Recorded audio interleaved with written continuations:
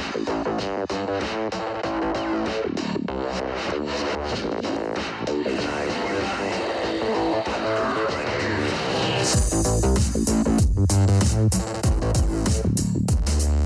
to the Online Fraudcast. I'm Karisse Hendrick. And I'm Brett Johnson. And we're both anti-fraud experts. But with very different sets of experiences. I've been in the anti-fraud space for well over a decade, working with hundreds of the biggest online companies in the world to help them prevent payment fraud. And prior to several years ago, I was a fraudster. I committed several different types of fraud online until I ended up on the United States Most Wanted list. Of course, I spent time in prison, but since that point, I've dedicated my career to helping businesses and consumers protect themselves against people like I used to be.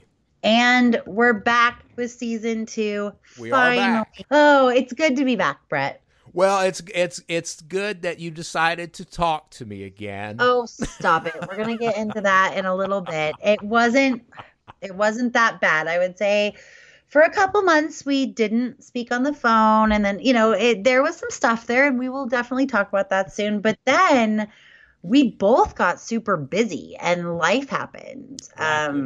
Yeah. I mean, it was just insane. Like when I was traveling the world, you were at home, and then when you were like, it was like we're not. I mean, you've been to Paris. You've been all over the place. Since we last recorded, I've been to Israel once and Paris twice. Not to mention a lot of places in between, within our country. But you travel a lot too. Well, I'm just jealous that you got to go to Paris since I've been there. I mean, I'm like, what the hell? Oh. Well, you've been there, but you were working the entire time, right? Like, didn't get to see anything? That is true. I was working. I got to have a couple of nice meals. I got to meet several outstanding people. I even gave a presentation from behind a bar, so as they were serving drinks to people. So it was pretty cool. Well, that was when you did the TEDx talk, right? Yeah, it was when I did TEDx, yeah. Well, I only had time for one nice meal while I was there. It was like 12-hour days. Oh, my gosh. It was fish of some kind because I only eat fish and vegetables. But it was delicious. The project manager that I was working with on this project, she lived in Paris for 7 years. So, oh, my gosh, she knew the world's best places. And this one restaurant that we did actually get to sit down and have dinner at, they didn't speak English. This was not a tourist place. Right. So I was very lucky that I had my own personal translator. But yeah, so things have just been super, super busy. So you've been busy as well. A little busy. I mean, okay, so we all know that I talk all over the place. I launched the Anglerfish podcast. Yes. The first season is, of course, Brett Johnson's story from bad guy to good guy. So that actually ends. I've got one more episode to put up of that. It was that one. That one was came out recorded bad, and I had visited a high school teacher of mine and recorded with her as well. And both those episodes were just unusable. So that was a bad thing about it.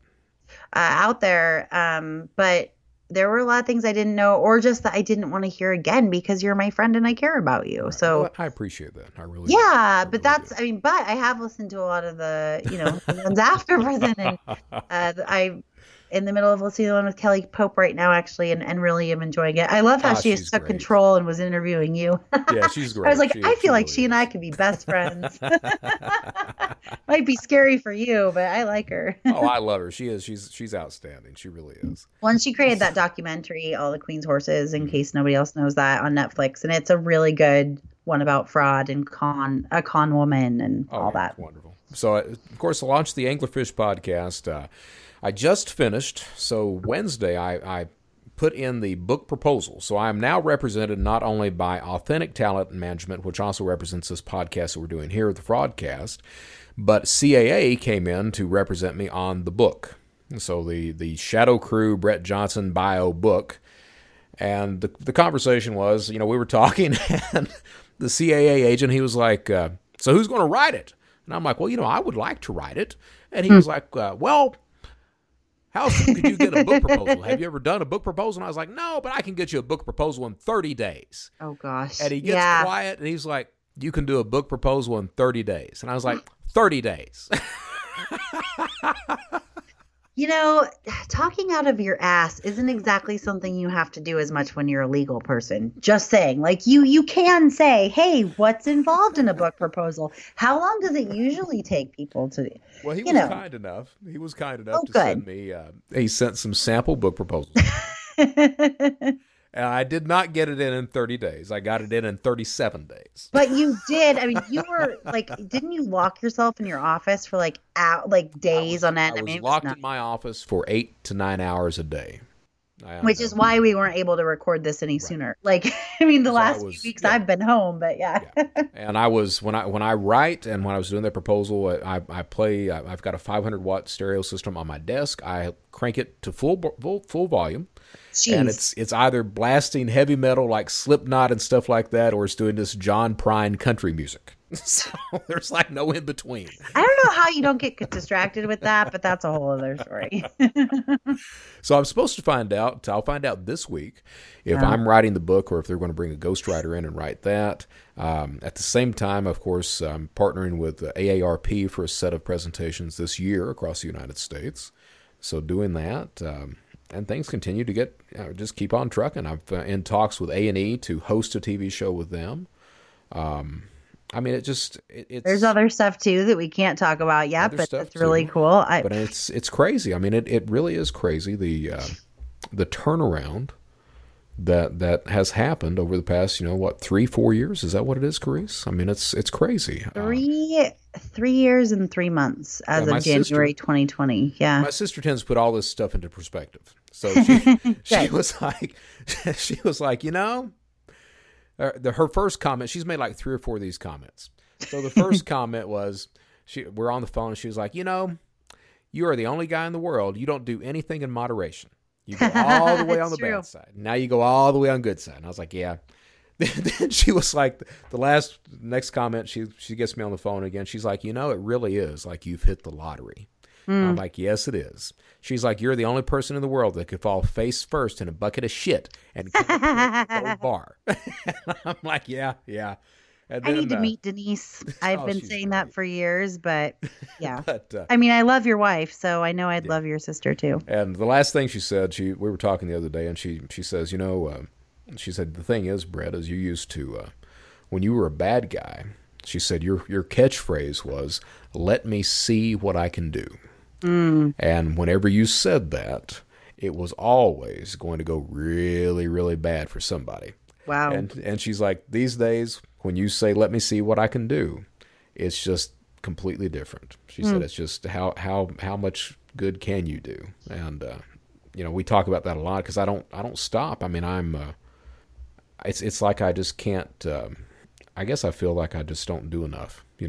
And I guess that's the big thing I've been doing the past few months is more than business. It's that personal stuff. Reconciling the past with what I do these days and all that. And I'm doing that with the Anglerfish podcast and people I I know. talk with and everything. Took quite a toll on you over the Oh summer. yeah, That was, yeah. I know that was really hard, but, I couldn't imagine speaking publicly about the hardest stuff that I've done in my life or the worst decisions I've made, and they are nothing compared to yours. Well, So, yeah. So, I mean, um, but we've all got these burdens that we're hit with and everything. And I was I tell you, Karisse, I reconnected with my first cousin about a year ago. yeah, Her name's Frances, yeah. and she's got 3 kids, and one of the kids is in cybersecurity.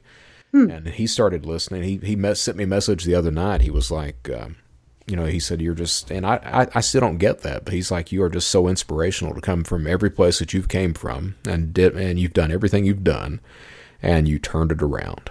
Hmm. And I'm pretty open about the only reason I'm able to turn it around. I mean, I had a part in that because I had to want to do it, but Right. I would have been unable to do it without people like you and Neil O'Farrell, the FBI, my wife. Not only that, but everybody that still brings me in to this day to speak or consult or anything else like that. That's the thing that separated me from being back in prison was that the people out there who actually gave me a chance. Well, yeah. I mean, I don't think I realized like, how close you were to going back to committing crime until I listened to a recent episode of the Sure. Anglerfish podcast and realizing, huh, I don't know if I would have known that, like, he was literally planning on committing synthetic ID if the speaking thing didn't work out. I No. probably wouldn't have brought him in to see it. I mean, I know I wouldn't have, but you did have a unique set of skills where not only do you know current crime and everything else, you also are very engaging and good at speaking and all of Right. that. And so you did a lot of that, but I don't think I realized how big of a role I played in your career until I Yeah, listened it's to that. I was huge. like, oh wow, it's really close. But no, I mean, it's just funny how life works. But I'm curious to know, are you threat? Because you really are. You're burning the candle at every single end possible. Sure. You're constantly bringing on a new project. I'm always like, dude, aren't you making enough money? Like, can't you just take some time off? Like, you're gonna whatever, but burn yourself out, or maybe half-ass stuff because you're just stretched so thin. Like, Right. I'm half as busy as you are, and I'm constantly feeling like I'm playing catch up, and I'm always behind. Right. Do you feel like it's because you have so much remorse for what you did that you feel like you need to like earn more good points, so to speak? Or is it because you think, okay, lightning can't strike twice. I need to like take advantage of all of this as much as possible and make as much as I can? No, no, Or is no. it somewhere in the middle? Like, It's or is it it's just way keeping you past. busy so that you don't think about that? Like, I'm just curious the reason for that. Well, there's a few things. So it's the first is that money. Thankfully, I make enough money that money doesn't matter. If that makes any sense, I don't Now, worry about three right now. years after, I don't. yes. I Which, don't worry about right, the doing things for money. So right. that's why I'm moving. I'm trying to transition into human trafficking, into extremists. Targeting those types of things, drug trafficking as well, to try to help combat that. So it's why do I stay busy? There's a few reasons for that. One is to, of course, balance the scales. Mm. All right. Your own scales or those in the It's world? no, it's Like, all it's my all that. scales. That's it. Yeah. So I with me it is there's a huge part of me that feels the need. I can't make amends for the people I've hurt and the crimes I've committed, but what I can do is try to do enough good on the side now that hopefully it balances the scales at the end. Mm. That I can sit there, or somebody can sit there and say, yeah, he fucked up, but you know what? He ended up a good guy. Right. So that means a lot to me right there. The other thing is that, of course, I work well under pressure. I always have, but it's like it's not that I'm worried about this career that I've got going anywhere. If you look at Frank Abagnale, if you look at Kevin Mitnick, these other guys that you have one every about 20 years that pops up. That they're pretty well set, and I expect that I will be as well as far as speaking, consulting. I think that continues on for however long I want to speak. But there's a huge part of me that feels that I just don't have a lot of time, and I need to do as much as I possibly can in that interim to affect some sort of change. So Hmm. that's a lot of it too, and then a lot of it is.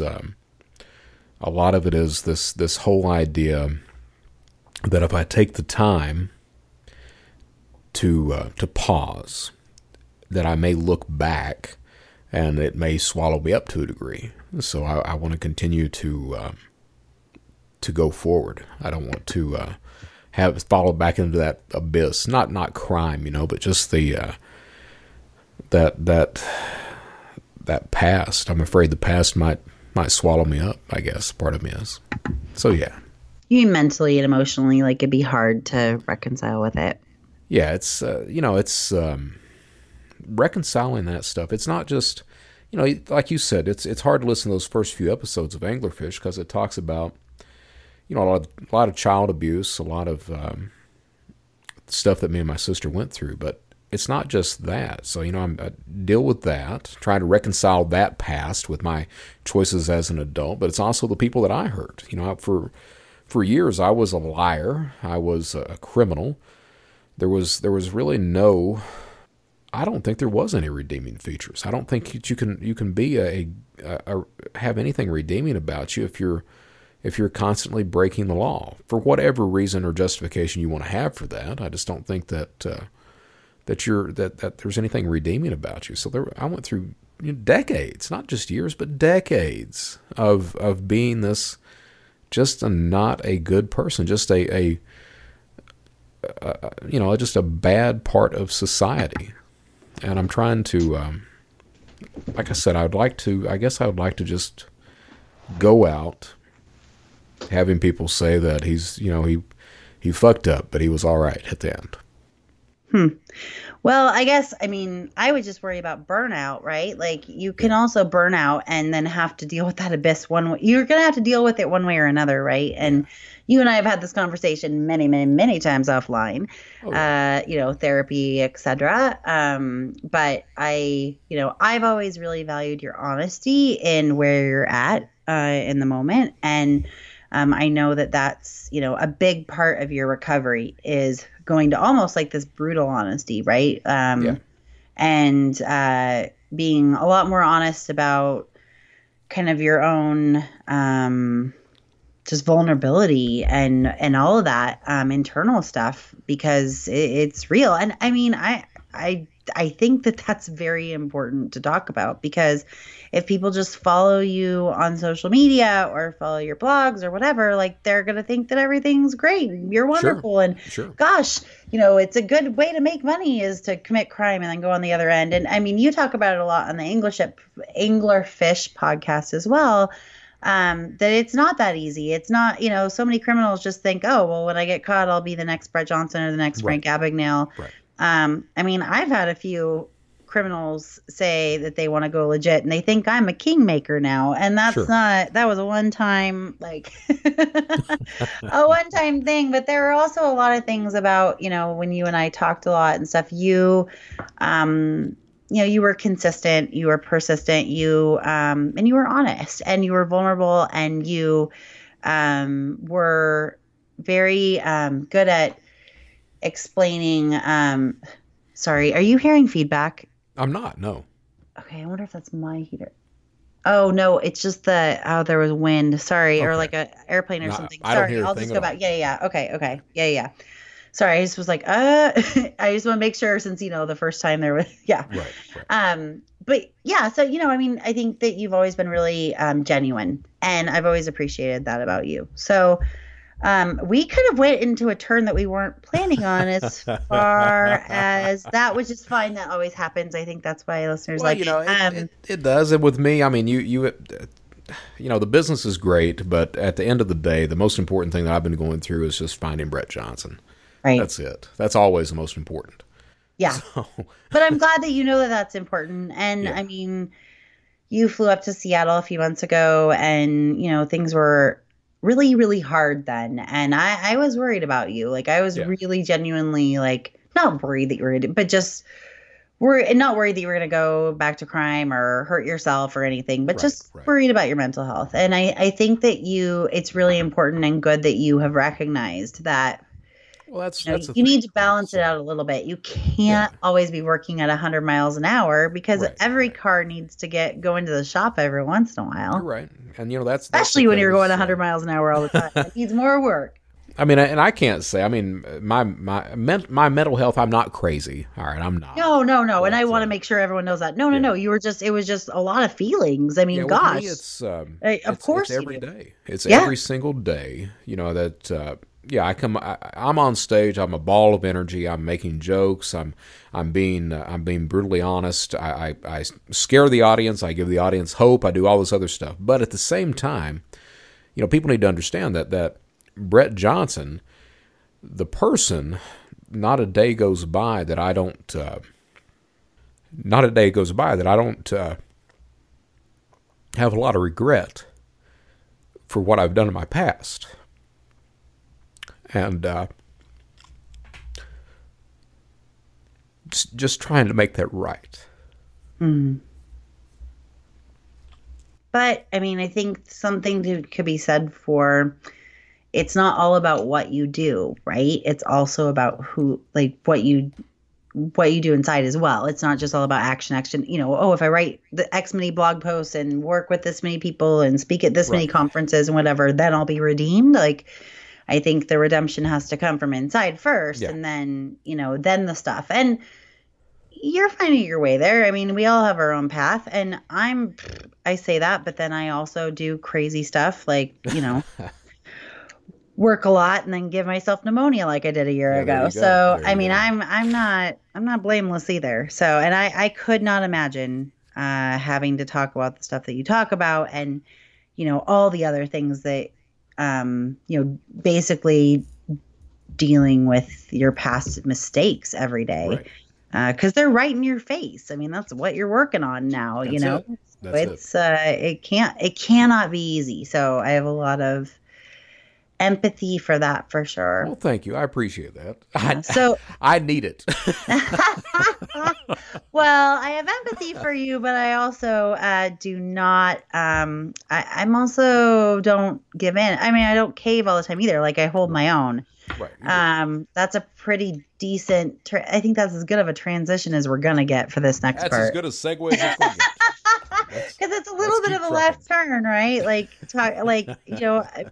People are hearing us in a good spot now, but we weren't exactly in a great spot after our live episode taping. And you actually really wanted to talk about it on air. And I, agreed with you. It wasn't my first thought, but, wanted to talk about why we didn't speak for a while. We did have several very, very long text messages back and forth, but, um, you know, Hundreds, probably. my gosh, yeah, we could probably write that can All be your basically second say book. the same thing over and over. Well, I think we both wanted to be heard, and because at least I Yes. can speak for myself. I wanted to be heard, and I felt like because you weren't like you weren't agreeing with me that you must not be hearing me. Right. That's Right. what I think where I Right. think I was coming from. And same thing here, right? So I mean, so if they don't agree, they're not listening. I mean, I thought the same thing. Exactly. Just to lay it out there, we were at the CNP conference, and I was on stage, and I was walking through an exploit on there was Social this engineering. social engineering, and I ended up calling a very large bank a bunch of assholes. Is what I did, and it turns out that the bank was in the audience. Not only was the bank in the audience, but after the presentation, Karisse is on stage. So it wasn't just Brett Johnson who did that. Brett Johnson had Karisse on stage as well. So after the presentation, of course, Brett Johnson has people lined up to ask him questions. People are asking questions. Two people end up at the end of the line. The first person is an NPR reporter who gets up there and he talks to me. And the first words out of his mouth was, "I really like your honesty." Well, and I was Little, the one that had invited him because he yeah, and I were working yeah. on something else. So I was like, "Oh, great! This is the yeah." Yeah, he's like, "I really Well, of like your course he honesty." did because he's in the media, and Right. I So then, adore him, by the way. and of course, the guy right behind him is with the bank. Right. So, so he get NPR steps aside. The bank guy steps up and he's like, "Hey, Brett, I'm with the bank that you just called assholes." And I'm like, "Oh." So I had there was a bunch of hubbub about that. I was called the what's his name? Oh, Howard Stern. The Howard Stern of cybersecurity. Yeah, I was I called was the Robin of There you cybersecurity. go. Thanks for You're that. welcome. So I was called Howard Stern. I offered the bank. I told them I didn't apologize for the sentiment. I did apologize for calling them assholes. That was inappropriate. The sentiment behind it, I explained it to them, and I offered to actually change the entire breakout session that was coming up after that to discuss my issues with their institution, and he could come up and we could discuss that in a format. And he declined that. I then offered to write a blog. He declined that, and there was something else I offered as well. I Ended up think a declining that. call, like a consulting call with him I or think it was. something. I think it was. But the issue was, of course, is that with me, if honestly, the problem, I think the big problem was you being on stage. I think with me just being myself up there, that if I wanted to say whatever the hell I wanted to say, then I bear that. But I should not have said that with someone else on stage with me, and I apologize for that.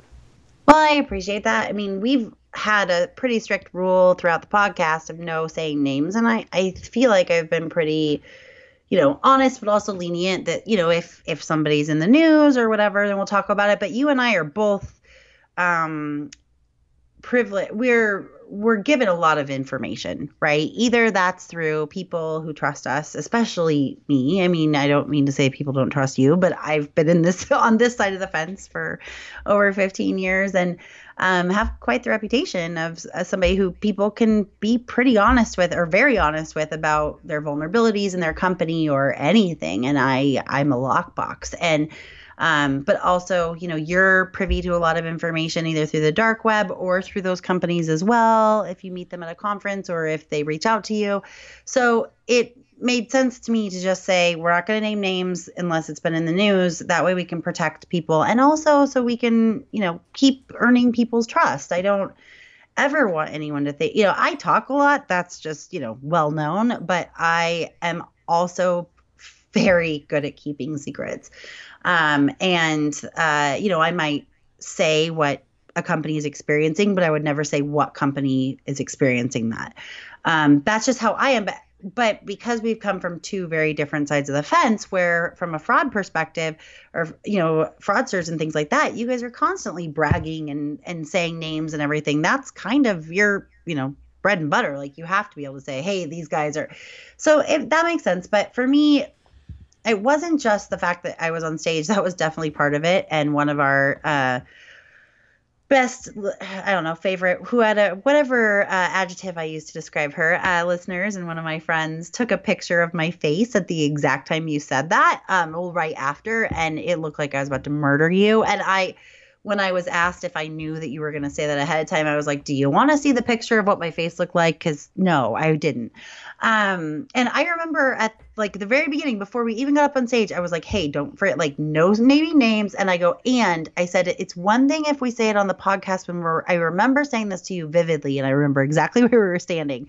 It was like 10 minutes before we went on. I was like, not only can we not, like, we can't just have our editor take it out because there's people in the room. And I didn't know that bank was there, but I think whether they were or they weren't, I still wouldn't have been okay with it. And whether I would have been on stage or not, I wouldn't have been okay with it because I am associated with CMP, because I was a lot more on staff with them last year than I am this year, but I still do work with them and advise them and on content, et cetera. And I'm pretty synonymous with it. And so, yeah, I had to do a lot of mea culpas. I had to apologize a lot. That was like all I heard. And what I was worried about was that was all anyone wanted to talk about after our presentation. Like, we did a huge keynote and we gave a lot of information about social engineering and how to prevent it. And all anyone wanted to talk to me about was that. And, that wasn't fun. And I didn't want to talk about it anymore. It was quite stressful.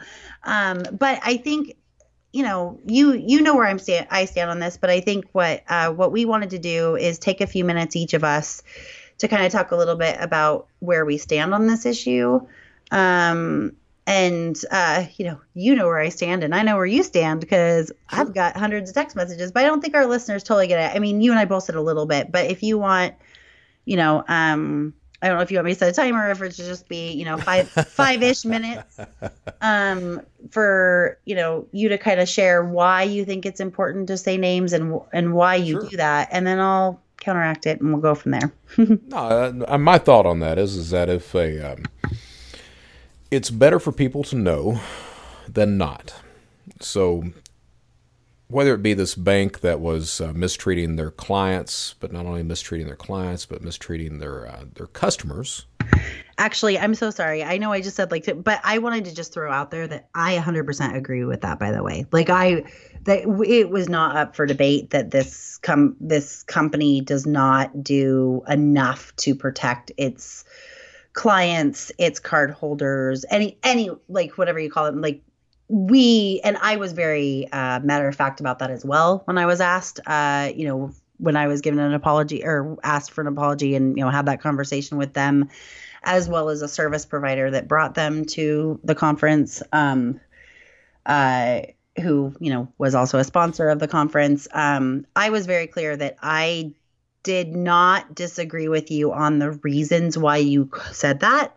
I disagreed with the fact that you said that word, and that it wasn't clear that there was there was a reason behind it. It was just like they're asshole. It wasn't like they don't do this, they don't do that, they don't take this seriously. Like, you know what I mean? And I told you that too. But that I just Sure. wanted to be super clear before you go into that like I knew exactly why you said it and where it came from, and you and I are 100% agreeing with Okay. that. We just handle it differently. Sure. So my thing is that if a company, and I don't care if it is this bank, I don't care if it's, since we've talked about Facebook ad nauseum, I don't care if it's Facebook, I don't care who it is. If they are doing something wrong, I think it is better for the populace or for people to know that they are doing something wrong than not. So, I fucked up with with calling this bank a bunch of assholes. I shouldn't have done that. I think the sentiment that brought it on, I do not apologize for that. I don't. But I do apologize for poor word choice, and also for doing that with someone else on stage with me. That was inappropriate, and I was wrong on that. But I'm a firm believer that if a company is doing something that is bad, that it needs to be mentioned.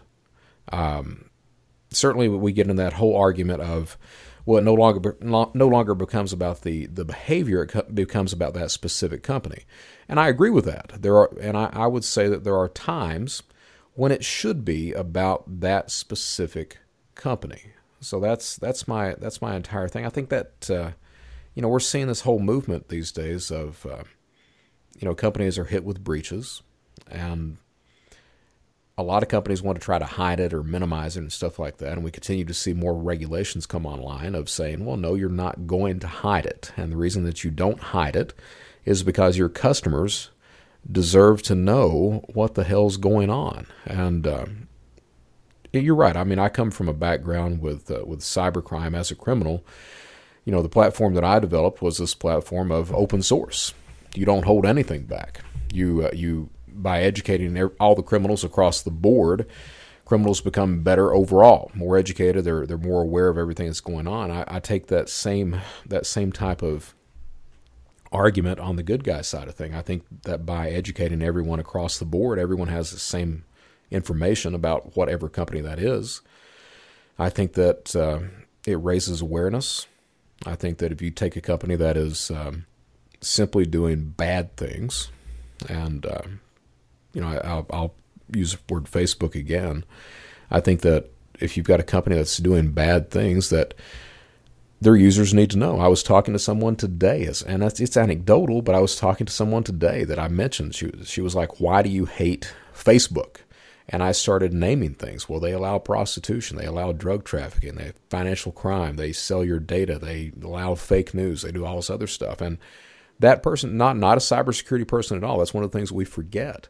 We a lot of people out there aren't versed in this stuff. But this person was not cyber oriented whatsoever, and she simply was like, I had no idea. So I think that with me, it's the point of saying, this is why we need to watch out. This is why you name this specific company. And I don't do that always, but I think that if the case comes that it needs to be said, I do. I don't. I'll say it. I'll write a blog about it or whatever. That's about it. Yeah, okay.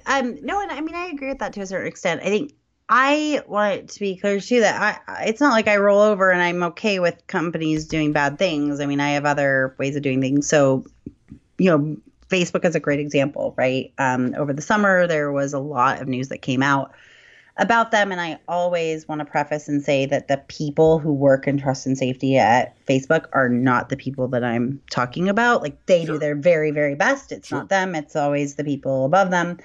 And I know a lot of those guys and I really like them a lot and care about them.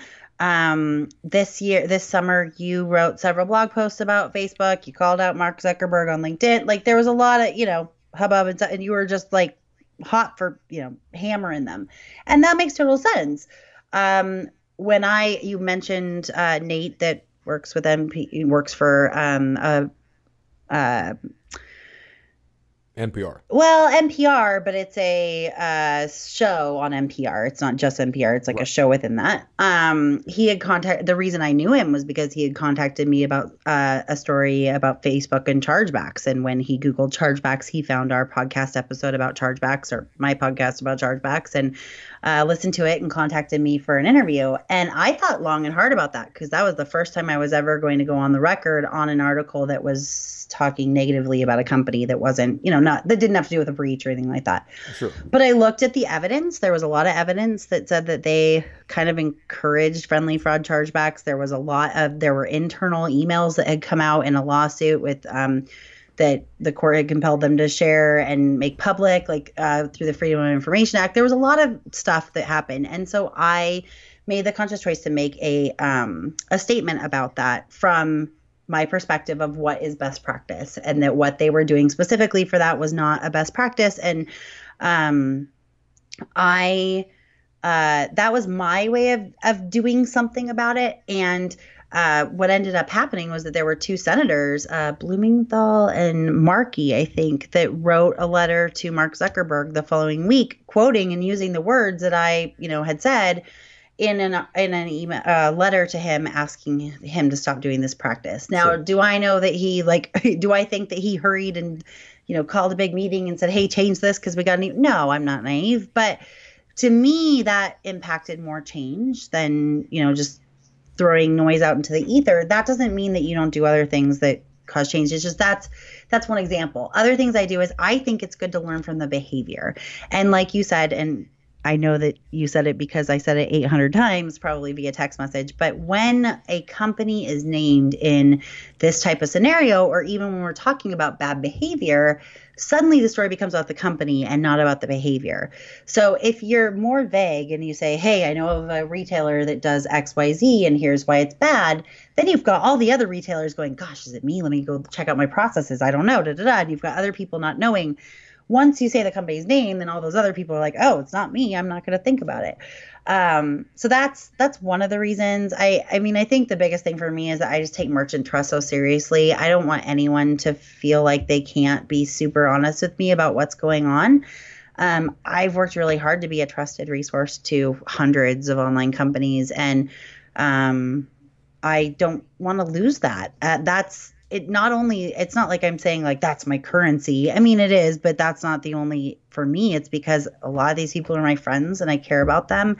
And I know how important it is to have somebody to just reach out to who you can trust. And most of them I don't have an NDA with. So I want to make sure that they know that they're not going to, and there's a lot of them a lot of our listeners who will reach out and say, hey, don't mention my company name on the podcast, but this is what we're seeing. And I never do. But then I'll mention that. They know that, right? But my fear was that would stop. I also don't want to have to worry about lawyers. There's libel laws, there's lawsuits, etc. Like my grandpa used to say, if you ain't said nothing, you ain't said nothing. It's not very profound, but I just don't want to, get in trouble for that. And then, I think that there was another scenario, and about this, like you had, put a rant on LinkedIn about a company's shitty security practices, and that you wanted a contact, and that you were going to write a blog post, and that company kind of went crazy and freaking out and like contacting their lawyers and who do we talk to and all this stuff. And, I didn't really have a lot to do with that. But then a few weeks later, I show up at their office for something totally different with clients of mine. And I found myself having to explain that, yes, I do have a podcast with Brett Johnson, but no, we do not have the same, tactics and I didn't want to, I want to always be able to, as your friend, be able to stand behind you. And I just think that this is a different, it's a different side of the fence. And I do think that it's something I've adopted for myself and my career path of being respectful of company names. But also, I mean, you and I did try to reach out to that bank months before this incident happened to tell them about a vulnerability. And they were so rude to us and attacked the messenger. And it was just awful. So like we had tried to help them before. So, I mean, like I said, I'm not. And I think it's important to just share with people that as kind of a mea culpa, I offered 2 hours of free consulting to that company through their service provider, who was talking to me. And I said, look, there are 4 big reasons why Brett said that. And I named the 4 reasons. And I said, I am more than happy to provide 2 hours of free consulting to them to explain those if they are willing and open and ready to listen to the feedback. And I said, I also know a lot about what their clients are saying. And, I'd love to help them because they're really not taking security seriously.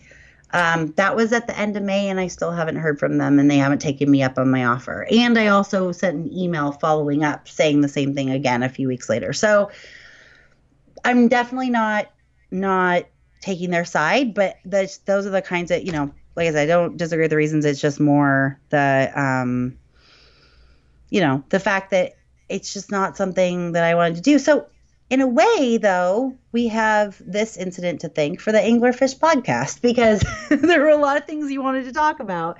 And I thought it was a great idea. I think in the moment you were like, well, fine, I'll just make my own podcast. And I said, good, please do. Like, I want you to. That way we can focus on, fraud and helping companies rather than tearing them down. We're good now and we were good then. I think we just both wanted to be heard. Would you agree with all that?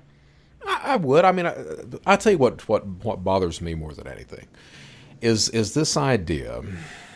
So, you went to, I was dealing with a criminal in Atlanta. She's currently in prison, well, in jail in Fulton County, awaiting several felony counts that she's going to stand trial for. But I wrote a blog about her compromising this payment system, and that's the company that you went in and talked to that brought up. And what really bothers me, and it really does bother me, is this idea that for some reason they hold you accountable for me writing a blog.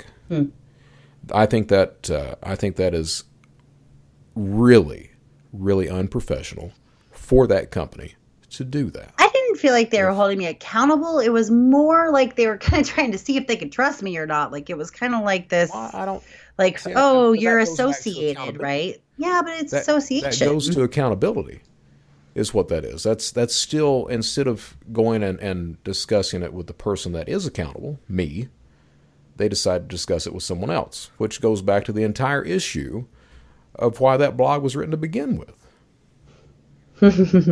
Well, yeah. I mean, and we could definitely argue the merits left and right, but I mean, it's a small industry and we all are kind of judged by the people we know. And there's a few people that I don't associate myself with anymore. Very quietly, I don't associate myself with them because we didn't even have a podcast together or anything, but people would be like, oh, I know you know that person and they said this and they were, bad sales practices or whatever they were doing, crossing lines and being rude. And it wasn't like I was being held accountable. It was more like people were trying to understand, how are you friends, or how do you know? I wouldn't say we were ever friends, but how do you know this person? Like what? And I think that was more the situation, but it just kind of stunk because my poor clients were like, it has nothing to do with the podcast. That's not why she's here. Right. Nothing. And I was trying to say that too, but it was more like, oh, that guy that, that caused my Friday to blow up.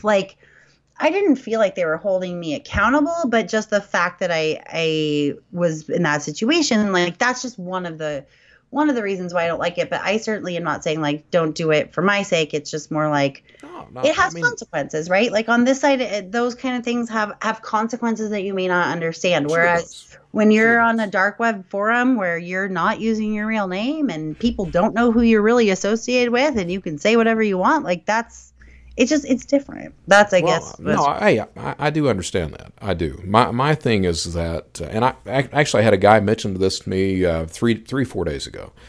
He was like, what's interesting is that when you were a criminal, if you told someone something, they could take that to the bank. 100%. Whatever you said, that's the way it was.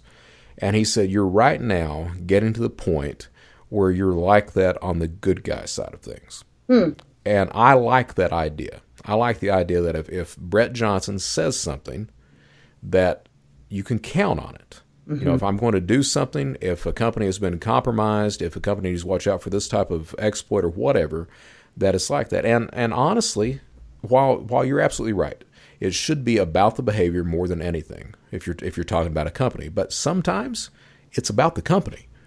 Yeah, I totally get it. I think for me, it's like it's the intent, right? Is it to be inflammatory? Is it to be crazy? But also, what's the outcome, right? If it, I mean, my worry is, you could possibly burn bridges with merchants because you're, calling people out on your blog and are calling other companies out on the blog, and they won't trust you with that information. Sure. And what good came out of it, right? Because honestly, I mean, we're just going to keep using Facebook as an example because they're the one that's in the news a lot for a lot of what they're doing.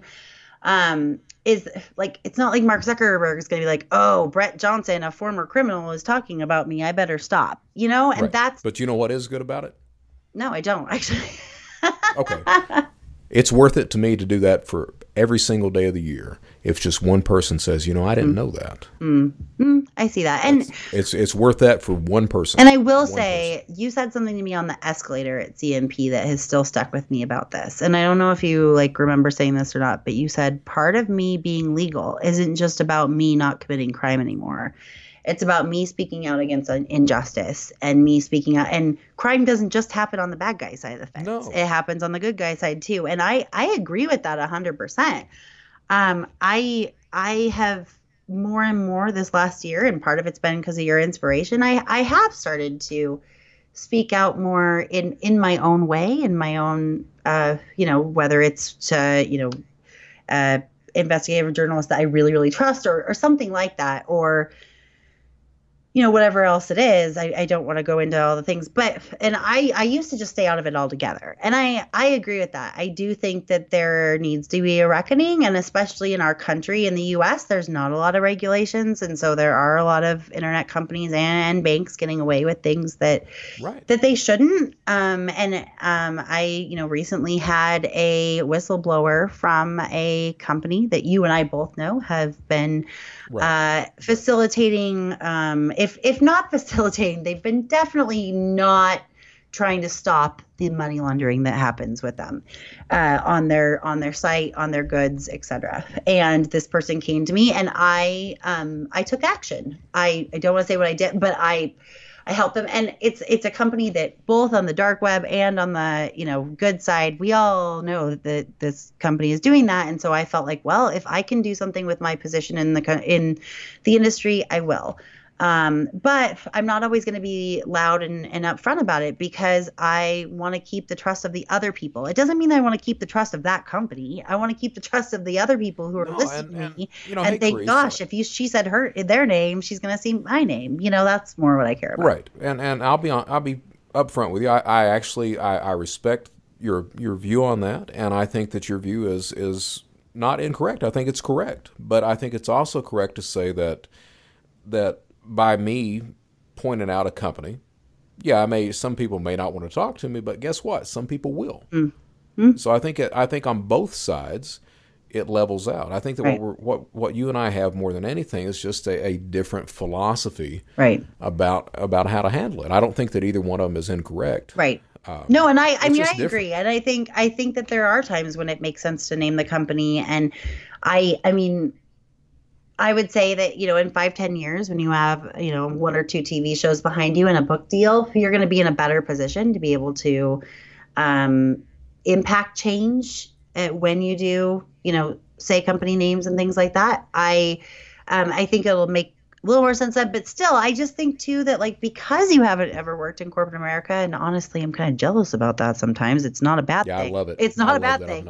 But you don't fully understand the repercussions either, right? Like you had said, when we were talking about the payment service provider, you had said, well, he's not responding. I poked him a little bit on LinkedIn and I teased him a little bit and he's not responding. And I said, yeah, because he's probably talking to his lawyers right now. And you were like, oh, because I know what that's like, But they're welcome to talk to your lawyers. They're not going to get me. But they're not going to on any type of defamation or anything like that. Right, but I'm saying they're not going to respond to you because they're asking their lawyers how to respond to you. Right, and what they wanted me to do on the case of that payment service was they wanted me to go through their bug bounty program. Well, you know what? No, no. Well, they wanted to streamline it, right? Because if they're getting knowledge about things on Twitter, on Facebook, on blogs, on things, then they can't always track it. So that's what they want. But I also understand that like you were just wanting to get and I like I said, I think it's really good that you got the information out there, but could you have gotten the information out there without ever naming that company?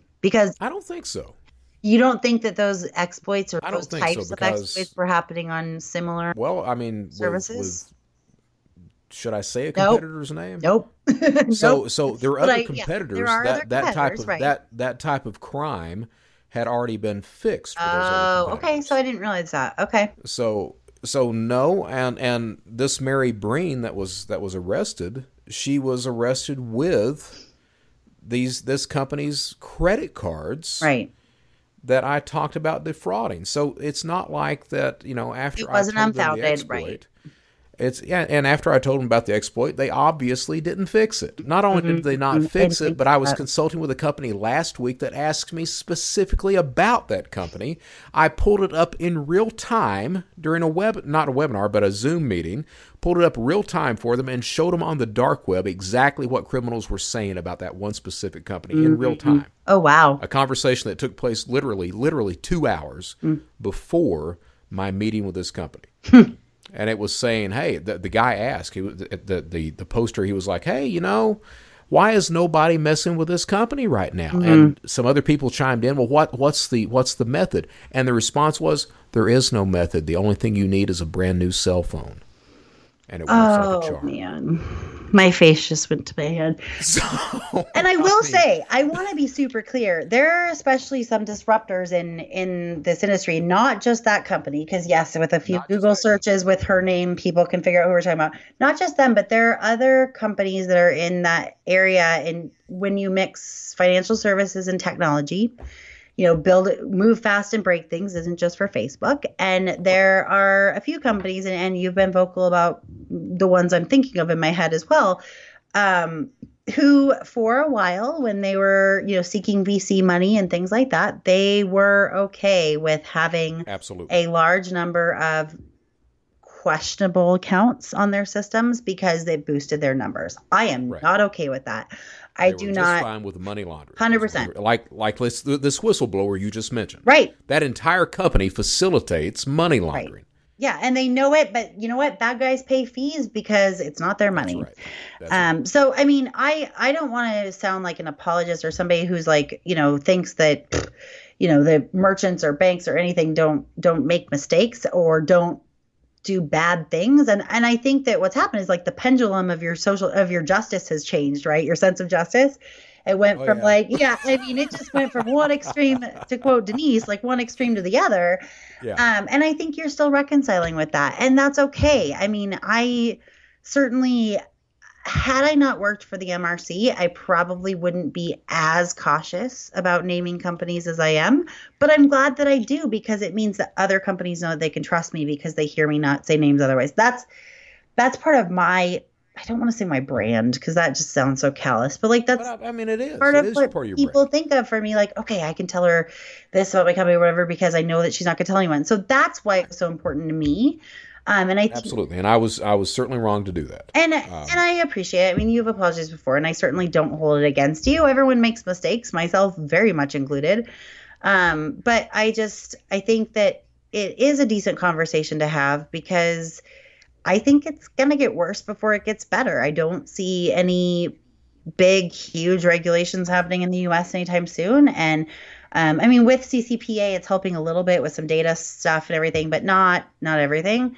So I mean, I think it's a good conversation to have. So we had talked about putting a poll up on our Facebook page, even though admittedly I haven't done much with our Facebook page in a long time. And honestly, we also had a conversation about like, does it even make sense to have a Facebook page with how much Brett talks badly about Facebook, and myself included? But these days and time, like these times, I don't know what else. Like, is it better to have it on LinkedIn? I don't know. So if you guys don't, that's a conversation for another time. But Facebook does have the ability to poll people. And I don't think LinkedIn does as much. So I thought Right. it'd be fun to poll And Brett and I have agreed neither one of us are going to get our feelings hurt. It's just going to be interesting to us to hear from you guys. Whose side are you on? Which side do you think makes the most sense in this situation or in other situations? And then feel free to comment too. Like, we want to have that debate. It's something that I don't think many people have had that debate about, because it's not really something that many companies. I mean, I do think that solution providers need to have that conversation as well within their company of when they're going to name drop customer names and stuff, because some of them do it way too much or share private information about their clients that they shouldn't with prospective clients. Like, but that's the only other situation I can think of where people would have that. But just something to make it fun and interesting. I think that's the reason for doing it. All right. But all that said, like, I have to apologize a little bit. Like, we obviously didn't come in and like talk about a new fraud trend. Trust me, there are so many new fraud trends to talk about. I made a very, very long list on Google this morning. So that is coming, I promise, in the next episode and beyond. But we really just kind of wanted to, you guys who are our fans, who have been so supportive and also have asked us along the way, like, hey, did I miss an episode? You didn't. But we wanted to kind of clear that up for you and catch you up on the last few months before we dive in. Yeah, let's do that. Well, we did that. All right. Are we closing it out now? I think so, yeah. Okay. That is it for our episode today.